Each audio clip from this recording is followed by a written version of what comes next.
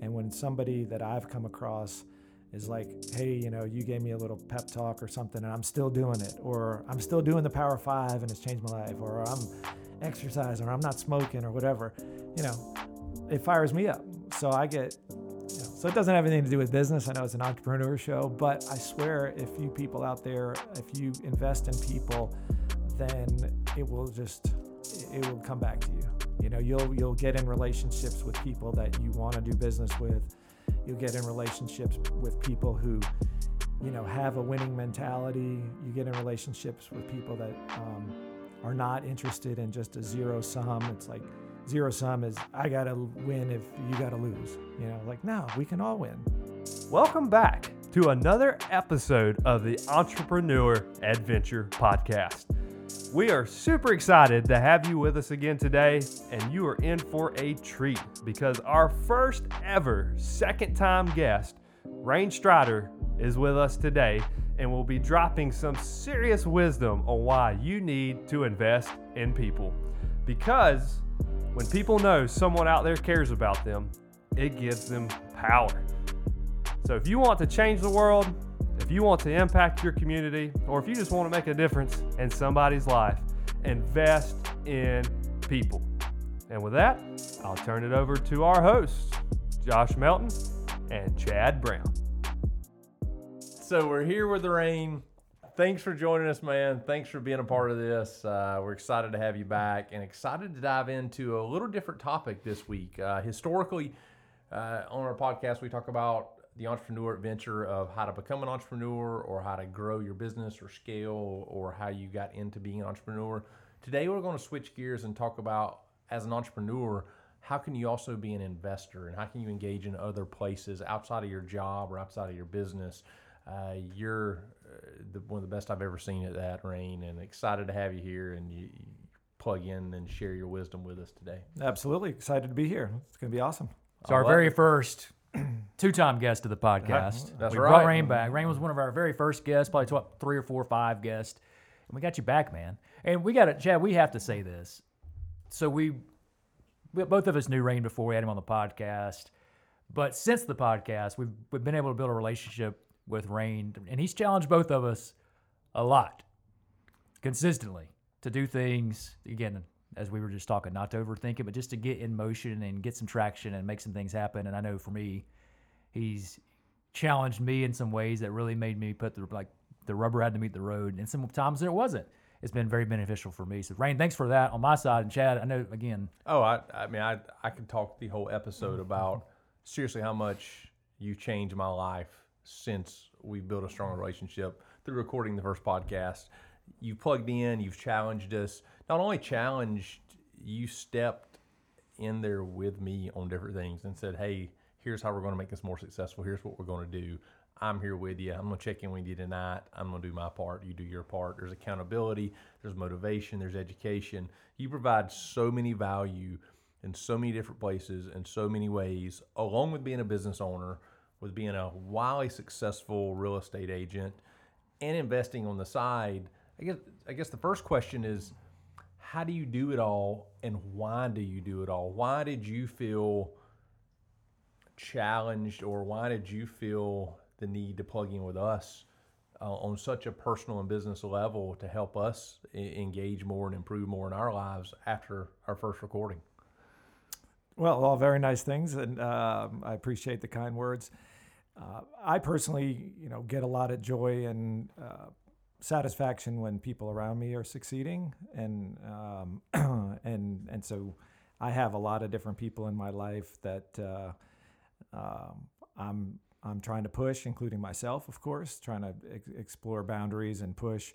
But when I see people that want it and are willing to sacrifice to get it, then that makes me go another level. There's a lot of people, we've all probably experienced a lot of people who, say they want it, and are they willing to put in the work? Are they willing to put in the time? So you guys have, and there are plenty of people in my life who I still love, but they have not put in the work, and so they don't get the 555 messages, and they don't get the other things, that come with the full Rain package. But that's okay too. And I think we were talking before, as I was a school teacher and a coach for 10 years, you have you have some kids who are going to come in, they're going to work like crazy. They're going to be ready every day. And then you're going to have some kids who are never going to do it.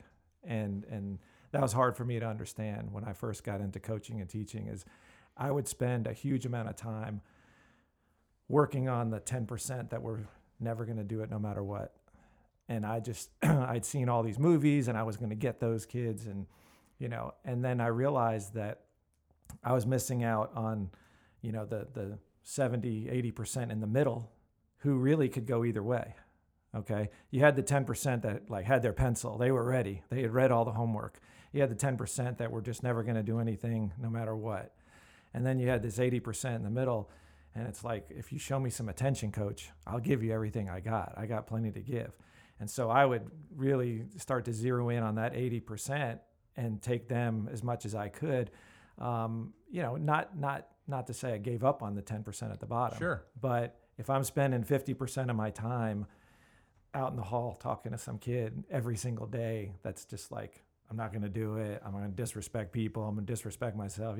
After a while, the other kids are like, if I want to get attention, do I need to act like that? And so anyway, with adults, it's sort of the same way. I got a group I'll share with you. I got this thing called the Power Five. Mm-hmm.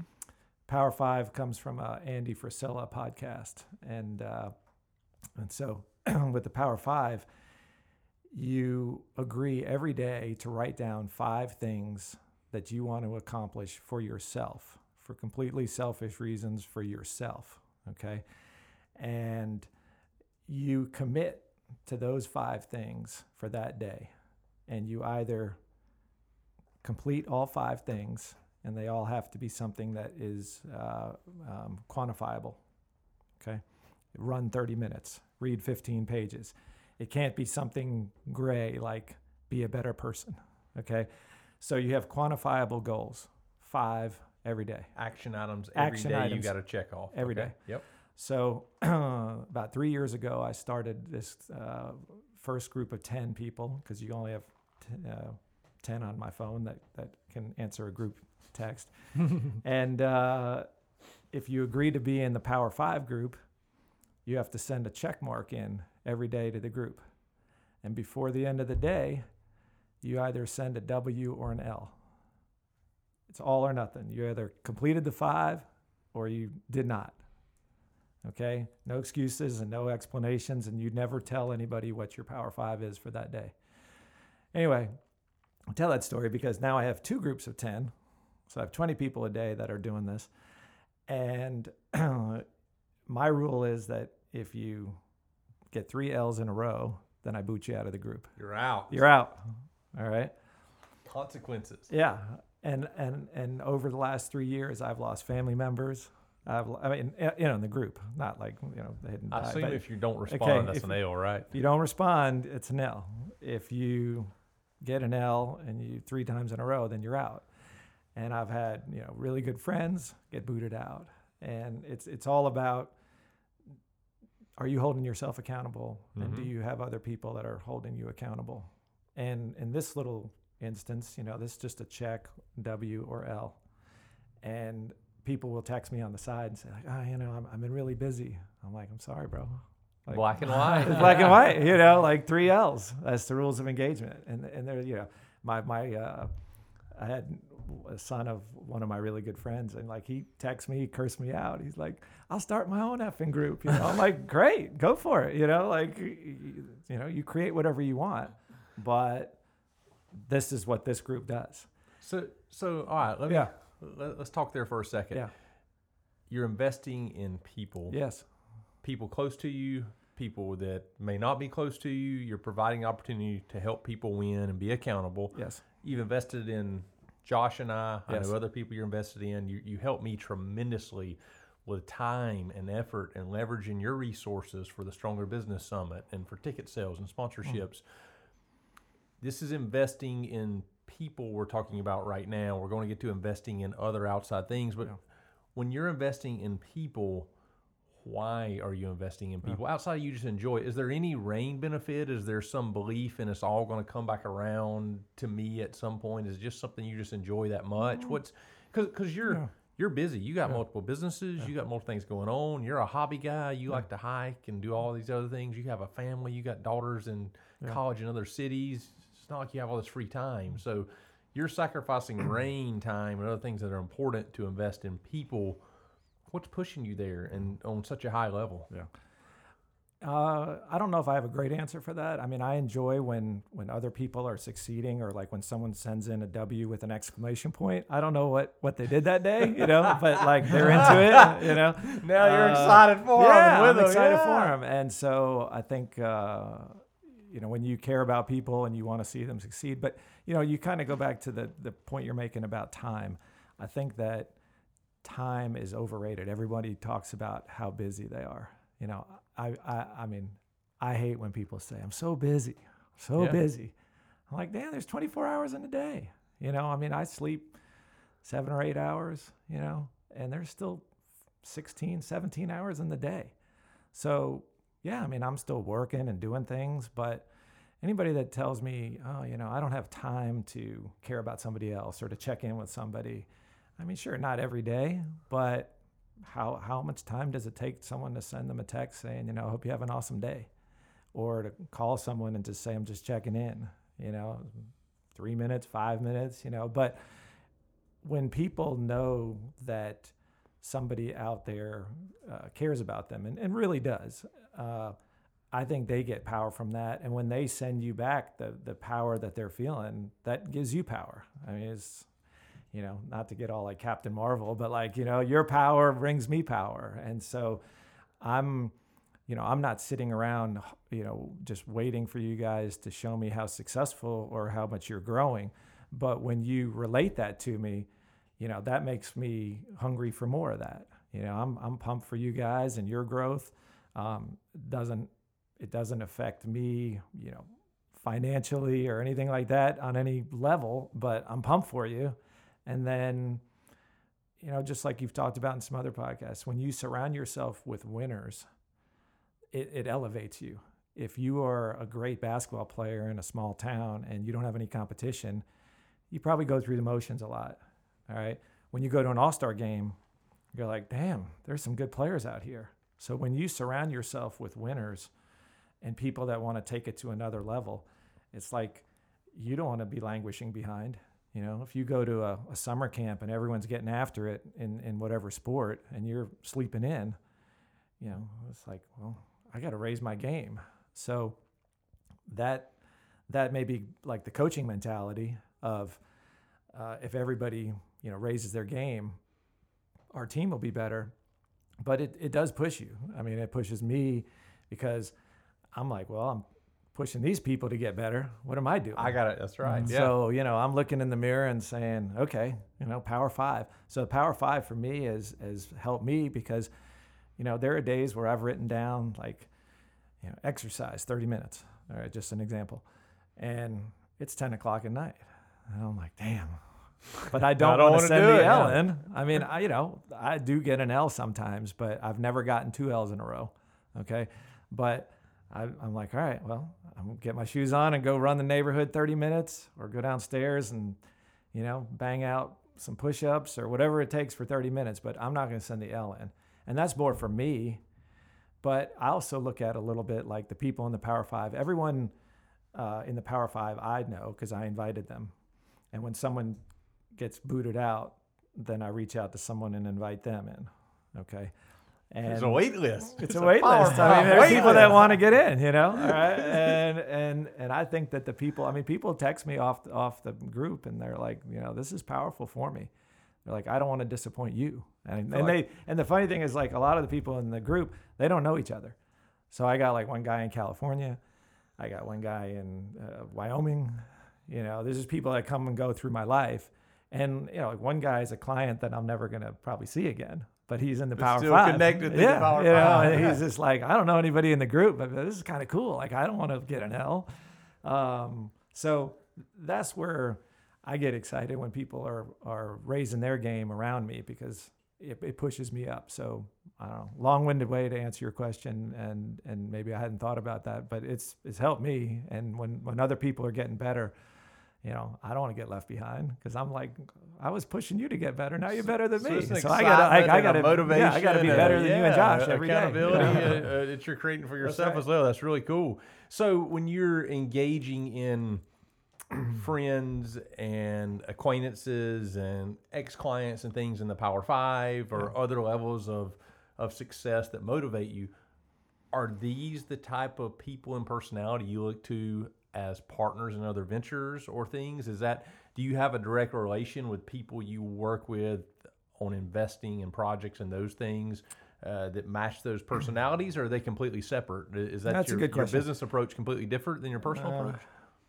You know, personal approach, anybody is welcome. Most of them don't last in terms of like the high level performers. Sure. They're still my friends, but like taking another level of like, how intense do you want to work out? Okay.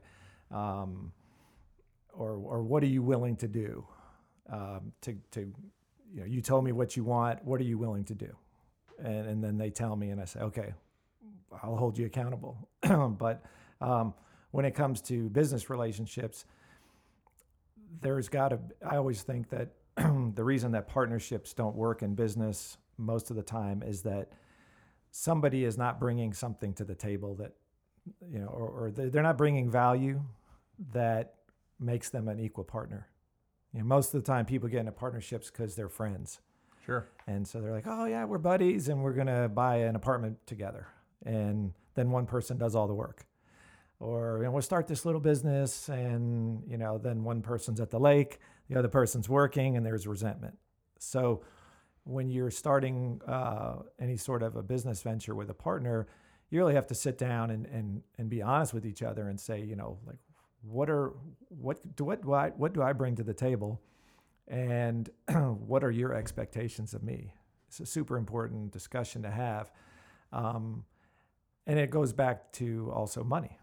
Okay. So how many people do I know that started a bar or a restaurant and they had a financial backer? So the financial backer puts in $100,000, you know, and so the other guy is running the bar. He's cleaning up puke at 3 a.m. and he's hating his life. And the $100,000 guy is skiing in Vail. And he's like, how'd the bar do tonight? How'd we do? And he's like, How'd we do? yeah, you know, and the, you know, the guy cleaning up the puke is like, well, we did crappy because I'm in this bathroom cleaning up puke and you're skiing. Well, the bar wouldn't have happened without the $100,000 guy. Sure. So point being is that relationship really needs to be fleshed out way in advance and discussed. And the person that says, look, you know, I got 5 kids, I got 3 businesses, and I'll put this money in, but know that I'm not coming in to check IDs. Sure. You know, and so that's where I think most people fail in the partnership realm. So, you know, in my side hustle or whatever alternative businesses that I am part of, you know, I try to match up, if I do match up with someone, and I say, like, what do they bring to the table that I can't bring to the table? Because, you know, if they're bringing in like, oh, I can put some money into that and I already have money, then I don't need them. If they say, oh, I have expertise in this and I already have expertise in that, then I don't really need them. So in partnerships for everybody that's an entrepreneur out there, I would say don't necessarily look at the person that's the easiest person to talk to, you know, like your buddy. So you don't really care if they're working out every day or if they're a high level in a certain area. You're looking for the skill match to what you're bringing to the table versus what's needed with the investment or the for that particular venture, for that specific Yeah. thing. Now, if they do have other high performing habits, I assume that's a huge win. But that is not a qualifier for you on picking partners or investments to go into. I think that I wouldn't be truthful if I was saying that I didn't look at someone and say, are they a winner? Mm-hmm. If I want to be a partner with them, you know, someone who doesn't have the self-esteem to do certain things in life that they want to do, that they've told me, like, I wish I could do this. That's probably not someone that I'm looking to be a financial partner with. It still might be a buddy, but somebody who's like, I really want to quit smoking. It's like, okay, well, then let's figure out a way to quit smoking. Sure. And they don't do it. I'm like, okay, is this the person that when going gets tough in a business, which sometimes it does, are they gonna just fold up? And these are, I love hearing how you approach these things. You are the top of your game from a real estate standpoint. You're crushing it. You're highly successful at what you do, but you're also one of the most successful investors that I've ever been around in multiple areas, multiple things. Some things falling under your expertise, some things are not. You're a couple months out of a 10-figure sale of an investment with a group. You have some things on your own. You have some things with other people. So this is an awesome opportunity as an entrepreneur, as a business owner, as somebody that's looking to engage in things outside of what they do. Even being the best at what you do, you're still looking at other things outside of that to invest and to grow and to work for you. These are the areas that can provide so much value for our listener, and I appreciate you diving into these things. As we're talking about partners, on a general level, with most investments and most outside ventures or things on the side, do you prefer partners and other investors, or do you prefer to go at it by yourself initially?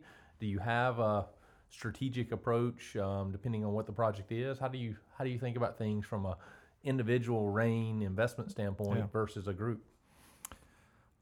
So probably a good rule of thumb is more people, more problems. Okay. If you have one partner, all right, that's I felt that experience before. That is not the answer I was expecting. Well, but I love it. All right. More people, more problems. More people, more problems. All right. So if you got 10 partners and 10 people want to have some sort of say in it, okay, what the special on Friday night should be. And, you're running the bar and what the special should be, but, you got somebody that chimes in because they're an owner. Okay, so if it's just one other person, then you have that discussion beforehand. So there are ways to have, like I'm involved in a really big deal right now, and there are 6 or 7 silent partners. Okay, so we pitched them the deal, and we said, these are the rules of engagement. Shut the F up and, and put your money in if this is something that you believe in. Okay. So, they're still allowed to say some stuff. Okay. But for the most part, it's on a day-to-day, they don't have any, input on what we're doing. And so I think that obviously that takes a track record when you're doing that, where someone believes in you to put money in. Sure. And so you have to earn that right. But I don't really go out of my way to seek what their opinion is. I mean, sure, it's acknowledged, but they knew that going in. Okay. Yeah. So that's more of like a financial investor. But that, that question that you asked goes back to, what does the person bring to the table? So if I'm going to buy an apartment building and I have a friend who's a dentist and they want to be a partner, what is that person bringing to the table? Now, if I didn't have any money and they said I can put down $200,000 and co-sign the loan or whatever, et cetera, then they bring a great deal of value because they bring the money. All right. So, ideally, when you get to the point where you don't need a partner, to me, that's really good, unless they're bringing something to the table that you don't have. So, most of the stuff that I do are ideas, and then I say, all right, let me figure out how to make this work. At this point, if I was going to bring someone into an investment, then I might, a lot of people look at it like, oh, it's 50-50 or whatever the percentage is. But you can approach people and say, here's the deal. I thought of it. I found the deal. I'm going to run it. And this is just like an investment. If you were going to call your stockbroker and say, buy gold or Bitcoin or whatever, you can put in half the money and you own 25% of the deal. Now, most people would say like, what? Like, why not 50-50? Well, that's just the deal. All right. I the mean, rules you're of the gonna make game. you're You gonna wanna make enter. money, and you're getting my expertise, and that's the price of business. So I think there's a lot of different ways where at first everyone's just like, oh, it's 50-50. And again, the dentist is not bringing anything to the table. And so that relationship will become difficult because you found the deal, you're hiring all the contractors to fix the apartment, you're working on the rents, the market, you're doing whatever, and that person's skiing. And that's when a partnership fractures because that person's not doing, now if they're putting in 50% of the money and have 25% of the ownership, then yeah, you're doing all the work and you're getting, a 3-to-1 You could ratio. reverse that the same way. You could make the pitch to the opposite, and your buddy's the dentist, and he's coming to you saying, put up half the money for me to start a new dental practice. Absolutely. And you'll get 25%. But I'm the dentist. I'm the expert. I mean, it's just, Sure. I think the dentist would think that's a good deal for him. Yeah, when you're Yeah, reverse but the sometimes cards, it can get a little tricky on the other side of it. It's like, yeah, but it's just a piece of property, or it's this. Yeah. It can kind of mess you up with your So- emotions. So, on your track record, it sounds like now you're in a position to where you're comfortable and probably prefer to have less partners, less people, less problems. I know a lot of investors, and especially entrepreneurs, that have worked really hard to build up money to invest or things to invest in. They are concerned about the risk. They would rather have a partner or 10 partners because it means they could lose less money if something went wrong or if the market turned. Does that enter your mind at all? Like, man, I don't know if I need that dentist because if this goes right, that's great. But if this goes wrong, I'm not losing all this money. It's all just my money. I've got other investors helping to mitigate the risk. Are you like, I'm going to win with this? I know this is a win enough. I don't need or want other people, or there's no risk here. How do you approach that from a money versus risk and partner standpoint? Well, that's a good question. If you, if you put your own money in, then you have less deals that you can do. So if you do you use that's other true. people's money, Scalability, scalability. So I'm not averse to having, people involved. It's just, I don't necessarily want silent partners that are not silent, Mm-hmm. And so if somebody out there, goes to somebody, I think you could do it just like what I was just saying in reverse. If somebody says, like I had a discussion yesterday with a friend of mine, and I said to him, you could scale your business. He's in the plumbing business. Okay. And I don't know anything about plumbing, but I know that in real estate, we have to do a lot of septic pumps. Okay. So in places that don't have sewer, in a rural community, you have septic tanks for people out there that don't know about that. Because I didn't know that before I moved to Georgia. All right, because I lived in New York City, and I was like, it's just when you flush, that's where the rats go. See, right? that was the opposite. Yeah. I came to Athens. I'm Yeah. like, what's city sewer? Oh. Yeah. You're used to an outhouse, right? Right. All right. So anyway, I said to him, because when we have people that buy a house, usually you write the offer and you say the septic will be cleaned out by the seller, so that the buyer knows that it's like at ground zero. You need to get all of your crap out of here. You get, let's get it out of the way. All right, that's right. And so anyway, we always are backed up. Excuse the pun, but we're always delayed because a lot of septic companies they only have one truck. Yeah. And they're like, we can't get to you for 2 weeks, 3 weeks, whatever. So my friend in the plumbing business, I said, dude, you should buy a septic truck and you would crush it, And he's like, well, we're actually talking about that, but I can't do this and this and this because I'm borrowing some money for something else. And my banker said, like, don't buy a septic truck because I think they're like $100,000. Okay. So I said to him, all right, well, let's sit down and you and me will figure out a way to buy this truck. All right. So I don't want to be in the septic business, but I believe in that guy. And I know he's a really hard worker. And I know he'll do great. And if the only thing that's keeping him is to buy this truck, well, let's figure out a way to buy the truck for him. And I'm not going to do it, out of the goodness of my heart, but I'll do it and I'll invest in him. So I might buy that truck and then he pays me back. And then when the time is right, he can get the right loan or whatever. So it's a win for him. It's a win for me. There's an expression of bet on the jockey and not on the horse. Okay. So I'm betting on my friend because I know he's great at what he does, and I've done work with him before. So I'm betting on him as the jockey. I'm not betting on Septic. Okay. Because that's not my bread and butter. But I know that if he does it, then he'll get 20 phone calls the first week. Sure. Because all the people in my business are like, can't get a septic guy, can't get a septic guy. Okay. So if the only thing that's holding him back is having this asset at his disposal, then I said to him, like, well, let's sit down tomorrow and figure out a way. Maybe we get, 10 guys that all chip in $10,000 and we'll bet on you. Okay. And then, we'll figure out what the return on investment is.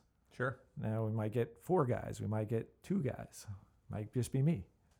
So, okay. So are you waiting on these type of opportunities to come to you? Are you constantly looking at angles and places to invest? Are you actively seeking out feelers out? How are you deciding between real estate and septic trucks and developments of huge projects with 10 other people as a right now, especially as a business owner and as a as an investor, a lot of people have money. Stock market's high, real estate's high. I'm scared to invest. I don't know anything about business or business partners.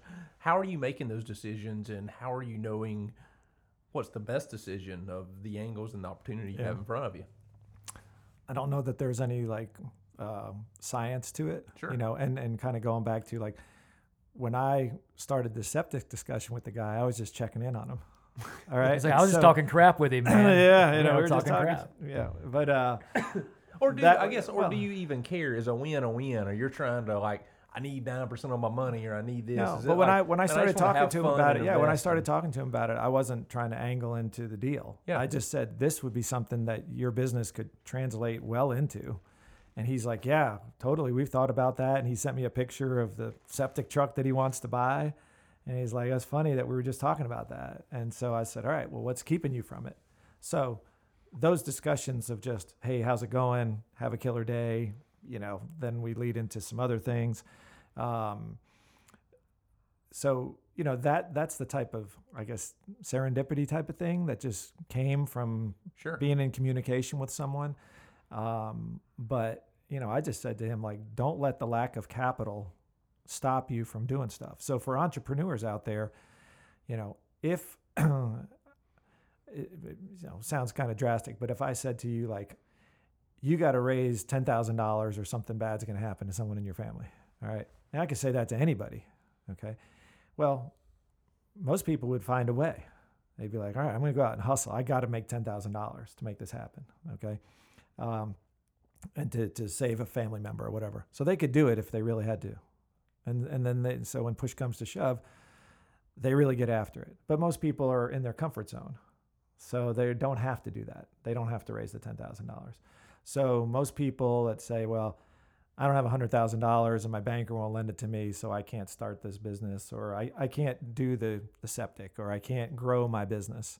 Okay, well, all right, if that's the case, then do you know 50 people that would give you $2,000? And so that's thinking a little bit differently and not just saying, well, no, we can't expand our cleaning business because we don't have the right tools. We don't have we can't buy that machine for $50,000.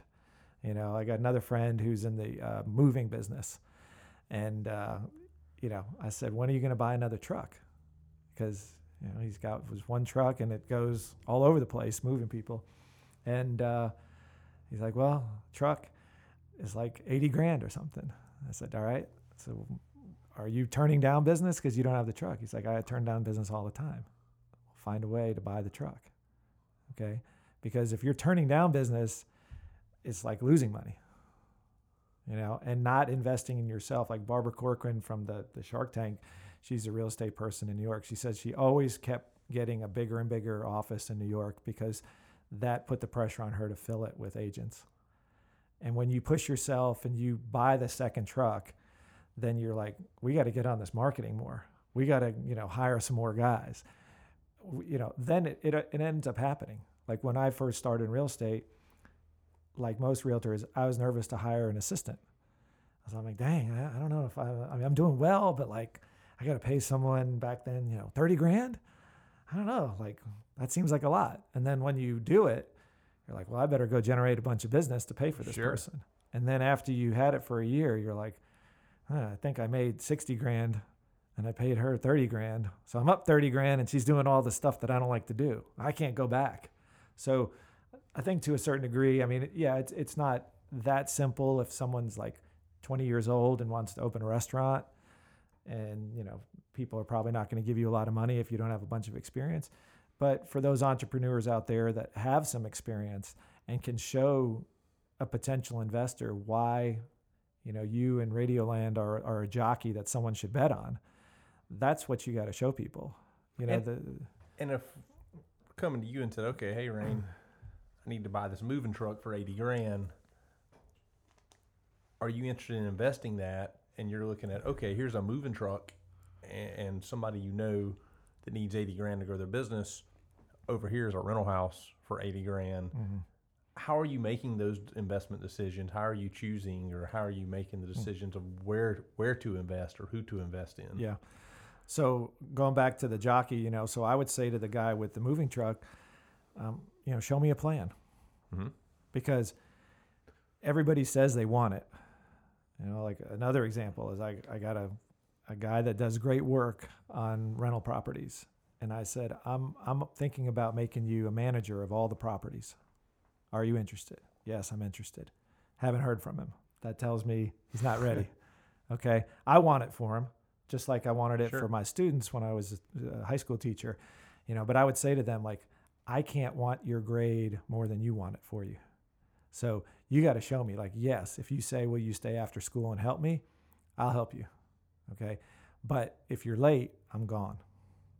Because you're telling me you say you want it, but your actions don't make it happen. And so I think, like, as we embark on the new year, same thing with resolutions. Everybody says what they want to do. All right.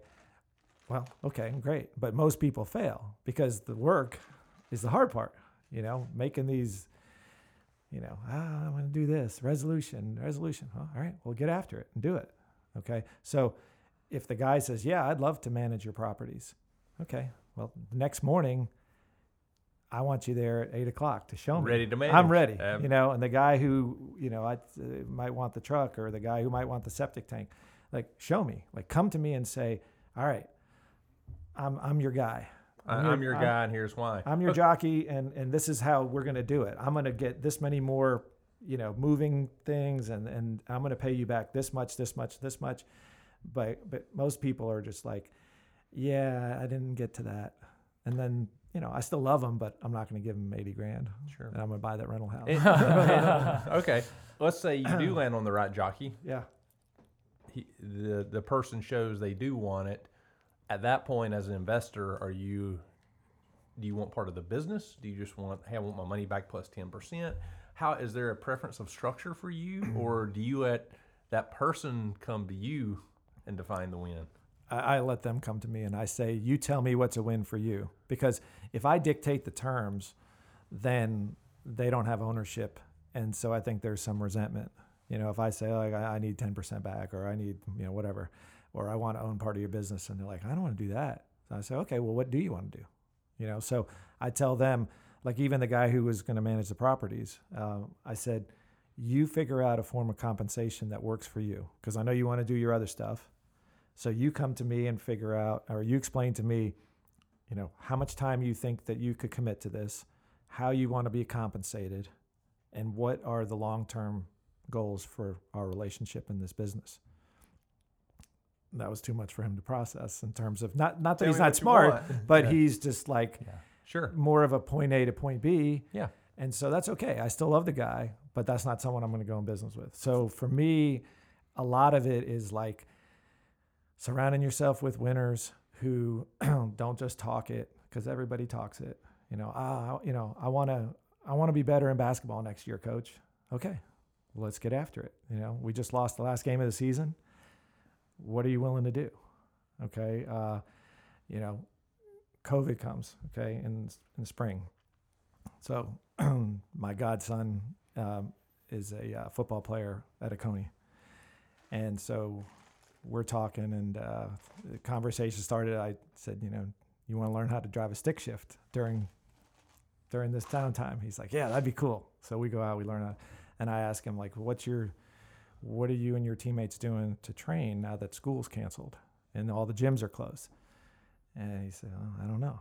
I said, well, I'm out here training every morning at 6 a.m. So if you want to come, you got to bring your A game. He's like, yeah, I think I want to do that. I'm like, do you think you want to do it, or do you want to do it? He's like, all right, I want to do it.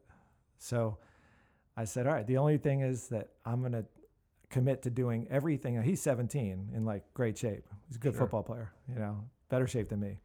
But I said, I'll make you a deal. You have to do everything that I ask you to do, and I'll do everything that I ask you to do. Okay. So we got out there every day at 6 a.m. And then he brought a friend who is a great player himself. And we worked out every single day. All right. And it was really hard. I mean, they were pushing me because I didn't want to look bad, like a old guy. All right. And they didn't want to wake up early, and then the summer came and it got hot. And so I was like, let's ramp it up to like 2:00 in the afternoon. We didn't go at 6 a.m. And they were like, I said, is that all right? And they were like, yeah. But we pushed ourselves beyond what we all thought we could do. Okay. And my wife is a big marathon runner. She came out there one day and I was like, let's just run with her. So we ran with her. I just said, wherever she goes, we go. All right. She ran 10 miles. These guys never ran 10 miles in their life. Impromptu 10 miles. But that was part of the mindset, was that I didn't even say we're going to run 10 miles. And then they told themselves they couldn't do it. I just said, just like every day, we just come out here and we never had a clock, never had a time. We just, whenever I said stop, we stopped. Okay. And some days we just go that much harder and we just run another hill, and it was awesome. I mean, it was really like they picked me up, but I felt like they were getting better. And I said to them, look, we're out here, but your team is only going to be as good as the last guy that's sitting on the couch. Because this pandemic will be an easy excuse of, well, I couldn't go to my gym or I couldn't work out at school. Well, we're out here in the woods. We're out here doing pull-ups. We're doing push-ups on benches. We're doing leg raises. We're doing sprints. We can do all that without a gym. Okay. So they had no excuses. And then I said, now to get your team better, you got to go find the 5 guys that are going to be the weak links on your team because they sat on their butt and watched TV during this pandemic. So they started doing that, became leaders. It was awesome. I mean, and they went to the state finals, lost in overtime, which was crushing for me as it was for them because, I was invested in these guys, but just seeing their growth, it raised me up. And I told them, like, I don't want to be surrounded by losers. So if you're going to come out here and not do it, that's just as much as like not coming. So you're either all in and you're with me, and they made me better, by going out there every day. And we got after it. I mean, we got in hella shape, and, their coach was like, man, you guys are in good shape. It was cool. And Coach Rain came in. Yeah. So, surrounding yourself with people like that and just giving them the ownership of what do you want out of this? If they say, well, I want this much percentage of the business, or I want this much, listen to them, give them ownership in it. Because if you're always dictating, then they're just an employee. And Very true. And they feel like, all right, well, you're just taking advantage of me because you're lending me some money. I'm like, no, I'm giving you an opportunity.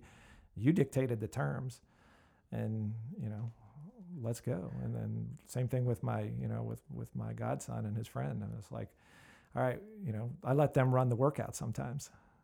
And I'd say, all right, whatever you tell me to do. Because yesterday I told you guys, like, all right, let's knock out another, 10 wind sprints. So then they would do some stuff. And I was like, damn, this is hard. Like some of the stuff that I don't like doing that they were good at. But I was like, all right, what's good for them is good for me, So it made us all better. It kind of goes back to that whole same concept. And I love that idea of making everybody better and everybody pushing themselves. And I guess that comes back to my question on, and probably something to do with why you started engaging in multiple things. Again, top of your field at what you do, crushing it from a marketing standpoint, from a reputation standpoint, financially. You're winning in all areas in the real estate industry of what you're doing on a day-to-day basis.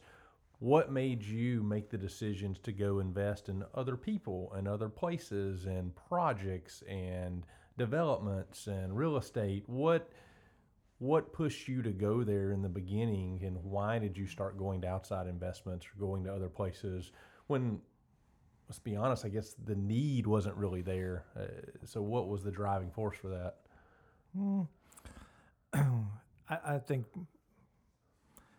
I guess I probably would look back to, my parents. My dad was a dean of students, so he always had a lot of people, especially foreign students, that would come to our house like Thanksgiving, and they didn't have a place to go, so they were always giving. My mom had a lot of people in her life that she was a giver to, so I'll give them props for sure. In terms of the, again, the helping other people, I mean, if they are succeeding or if they're doing well, I get fired up, like at our company, shameless plug for Give Back Real Estate. But, when our agents come in, we donate 10% of every commission to a nonprofit here in Athens. So when they come in and have a sale, I'm excited for them, but I always ask them, like, what's the give back to? Because I get fired up because I know we represent 20 nonprofits in Athens, and they get a check from us when one of them gets a check from us when we have a sale.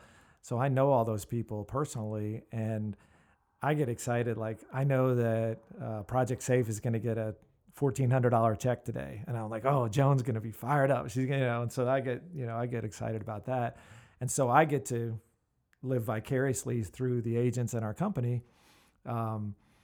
Like this year alone, we donated back $300,000. So we started 3 years ago. First year goal was 100,000. We got 107 in give backs. Second year goal was to get up to 250, and we got like 260. And then this year, the goal was 500, and we're at 554 in give backs. So I get excited about, giving other people's money away, but I give a lot of my own away as an agent there. But the joy that brings, I don't know. There's not really a reason. So you just get excited about helping other people and things win, and you just want to do more of it. It's not a strategic, how do I be a good steward with my money, or how do I plug things here? It's, how do I use this as a tool to make me more excited and to make a difference here and gain more energy behind it, continue to help people win? I mean, when the pandemic started, some people in my office and my neighborhood and some friends started 1,000 Sandwich Thursday. So we make sandwiches every Thursday or Wednesday night, and I deliver them, and we try to get 1,000 sandwiches every week. All right. So going strong in the beginning, just like resolutions, everyone's like, this is awesome. Me and my kids are making sandwiches, and we got I think 1 week we probably had 800 sandwiches. Goal was 1,000, shoot big. And so I go deliver them to, some mobile home parks, some centers that, homeless shelters and things like that. And admittedly now, I guess we're 9 months later, okay, still doing 1,000 Sandwich Thursday. And now we're down to probably 200 sandwiches, okay? But that's okay. I think the people that are doing it are still fired up about doing it. And when I go and deliver, because I'm the one that delivers every week, and some of the places have actually shut down. So now I deliver a lot of them just hand to hand to homeless people on the street, okay? But I look forward to that every week. And I look forward to, there's one guy that I've known for a long time, and he lives behind the Grit restaurant. He lives in a chair, literally. I mean, if you go there right now, he's there. His name's Mr. Nightingale. And I bring him food, 3 or 4 times a week, but he always gets a big bag of sandwiches. And I get fired up to go see him. I'm like, I get to go see Mr. Nightingale, So he's not giving me anything back. He's never going to be a business partner. But when I tell the people in my neighborhood who are making sandwiches, hey, I really appreciate it, you're doing a good thing, their enthusiasm for it gets me fired up. And when I go, I park my car in the central spot and I leave the doors open, unlocked, and they put bags of food in there. And then I go at noon and I take the car and drive around.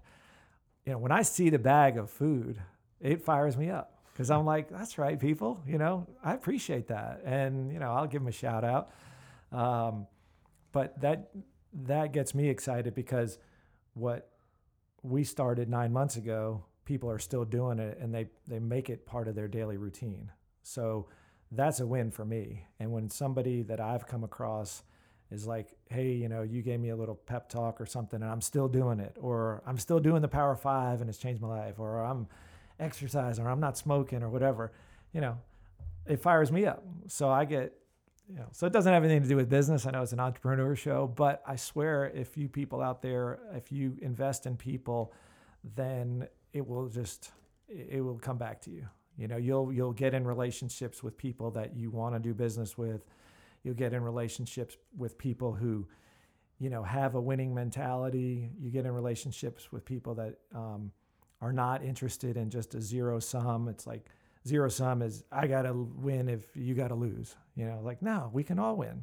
I mean, it's not, you know, it's not kumbaya and it's not socialism. It's just like, hey, you know, if we do the septic truck, yeah, you know, we could figure it out and you could get a bunch of septic pumps and, you know, pay me back. And then, you know, in a year you can do this or that for me, you know? And I mean, it's not as just, I'm not going to just cut someone a check and tell people out there, like, just give away your money and hope that doesn't come back. But you work it out, you know, you write things down, you can get a lawyer, whatever you want. But when you surround yourself with good jockeys, you're going to win a lot of races. So how often do people pitch you on, hey, Rain, I want you to be partners with me. Here's the reason why. Because I know as you've talked here, you've mentioned several opportunities where it kind of organically presented itself, where you asked someone a question and then just in your willingness to help them, they gave you a, hey, here's why I can't do it. You've helped them work around it. But how many times do people come up and say, Rain, I got an idea, I want to run by you? Does it happen? It happens some. It's usually on a Georgia home football game and we're in a bar and they're like, we should buy a bar together. And I'm like, no, we shouldn't. All right, you know, just drink your drink because you don't want to be running this bar in the middle of February on a Thursday with two drunks sitting there drinking PBR, you know. That's exactly so, right. You know, those $40 revenue days. That's right. Those hurt. No, I mean, the people have ideas. I think partly the reason that, I don't know, people don't really come to me with a ton of ideas that are not in that mindset, because I think that people have so much self-doubt. They're just like, that won't work. I'm a dentist. You know, I can't. You had to almost talk them into the business almost, that they want to be into already. You know, and then they just, most people are risk averse. Sure. and then they just say, well, I might fail at that. And most people are afraid to fail. And that's why most people don't tackle things, because they stay in their comfort zone. They hang out with the same people that won't judge them because they know them from a long time. And they're not willing to go out and say, I just fell flat on my face. And, you know, we talked about accountability and, you know, when people put it out there for the world to see, I'm going to do this. You know, I'm not like huge into social media, but when people say like, I'm going to lose 50 pounds, you know, I mean, that tells the world. Now, granted, the world forgets quickly because everybody's thinking about other things. And 3 months later, they're like, I guess he didn't lose the weight. But, you know, people don't want to put a lot of risk out there because they are afraid to fail. So I don't get pitched a whole lot. But if people do pitch me, I'm like, okay, well, let's figure out a way to do it. I mean, I try not to be combative and like, tell me why this won't, you know, why this will work. I just say, okay. What's your game plan and how are you going to do it and what's going to happen and so we, you know, 10 questions later, if they've already given up, then they probably didn't have it in them. You know, it's like, who's going to work Christmas Eve? You know, they're like, oh, I hadn't thought about that. I'm like, okay, well, just think about it. It's not like it won't work. Sure. But if they're going to give up that easily, then it's like the same person that's, you know, when the going gets tough in training, they're going to say, oh, it's raining or it's cold out. You know, it's like, well, if you want to do a Tough Mudder, you're going to have to get after it. So this is interesting. It's exciting because this took a completely different turn than I was expecting from a topic-based investment side of thinking, okay, investors, when you have money, this is the approach. You look at rental property, you look at this, completely different direction for you. A couple of things I see as a pattern here is, number one, what fires you up and excites you, and number two, just look at the people. How do you help other people win? How do you just go back into the people aspect of your investments, and how do you plug in there? That's been way more valuable, way more exciting for you, and it sounds like your advice, and correct me if I'm wrong, to entrepreneurs who have built a place of success and a place where they're ready to invest, don't necessarily need to go look for the return on investment opportunities in a defined format. Maybe go look for, how do you invest in good jockeys that excite you, and plug in there, because that's going to be, it's not as defined as a rental property or a stock, but it's way more beneficial from an excitement level, a long-term investment level, and helping everybody win. Is that? Yeah, I think if you're dealing with people that you believe in, and you I mean, everybody out there has, a handful of people that they look at and they're like, that person's smart. So why don't you just go to them and be like, look, I got $50,000 to invest, or I got, time to invest. What could I do to bring you value? Because I think too many times, like, entrepreneurs are like, I just want to learn. Okay, well, if you're dealing with somebody that is super busy, going to that person and just saying, like, I'll work for free, just teach me everything. That's not bringing a lot of value to the other person. Sure. Okay. Because, the mentor is giving up more than they're getting. And that's okay. You don't always have to get 50-50 reciprocal, but if you went to somebody and said, you buy the building and I'll do the work. Okay, well, there's value there. Okay, as long as, like we talked about, the rules of engagement are pretty clear. But have a plan, because people get pitched stuff all the time, and they're like, what are you bringing to the table, or what's your experience? But if you go to someone that's really smart and say, I got a couple ideas. Do you have a couple ideas? I mean, people that, are entrepreneurs, they love to talk to other entrepreneurs, and you don't have to have a track record of like, well, I've done a whole lot of things, so that's why you should talk to me, or I've done nothing, so you wouldn't want to talk to me. Makes sense. I talk to anybody that's got some ideas, and then, we hash it out. I don't have to be a partner, but I would check up on them and want to see them win. I like it. Yeah, I think that's really cool. For you, Josh, as an entrepreneur and somebody that has engaged in different businesses and different ventures, how do you feel from a position right now of investing in people versus investing in business versus investing in real estate?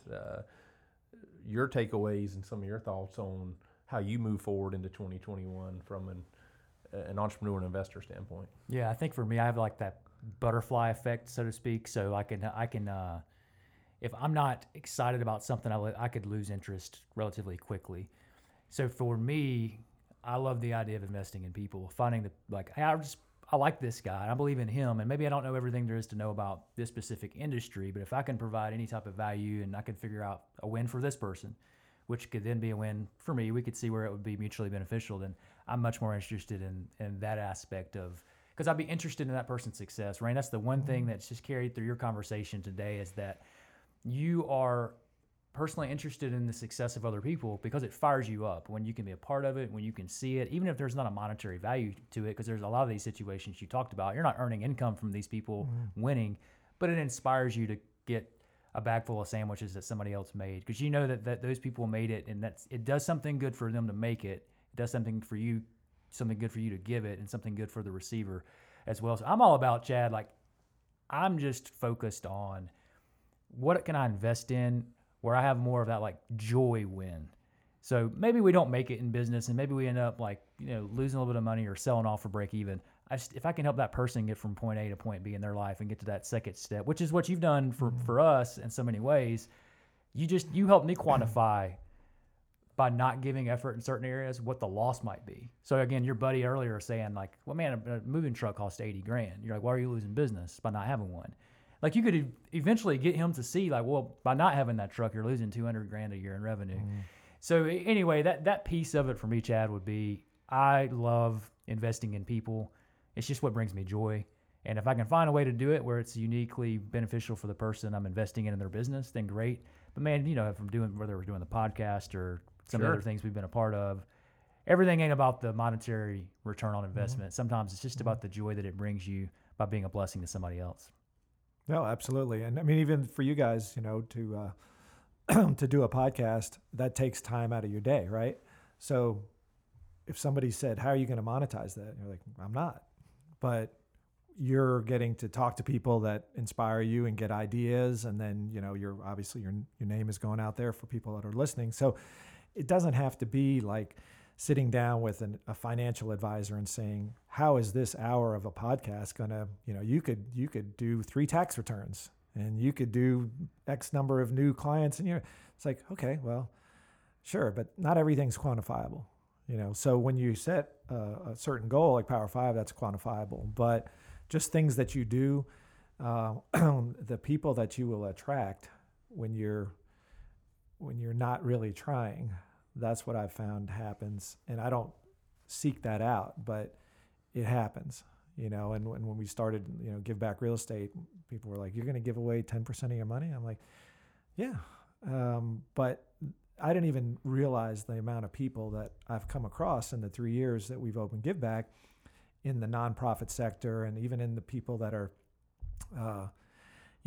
just random people that say like, hey, I appreciate what you're doing. And it's not like, oh, do you want to buy a house from us? No, it's just like, I might have done a side business with them, or we might have done sandwiches together, whatever. I mean, it's helped my life by doing something, and you don't always know what the outcomes are going to be. And that's the crazy part. And what I think is really cool about this conversation, and what excites me about having relationships with you two guys, is you see this so clearly, and I do not.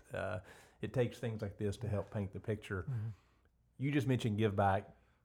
Off the rip, giving away 10% of the money. Like, we give away 10% of everything.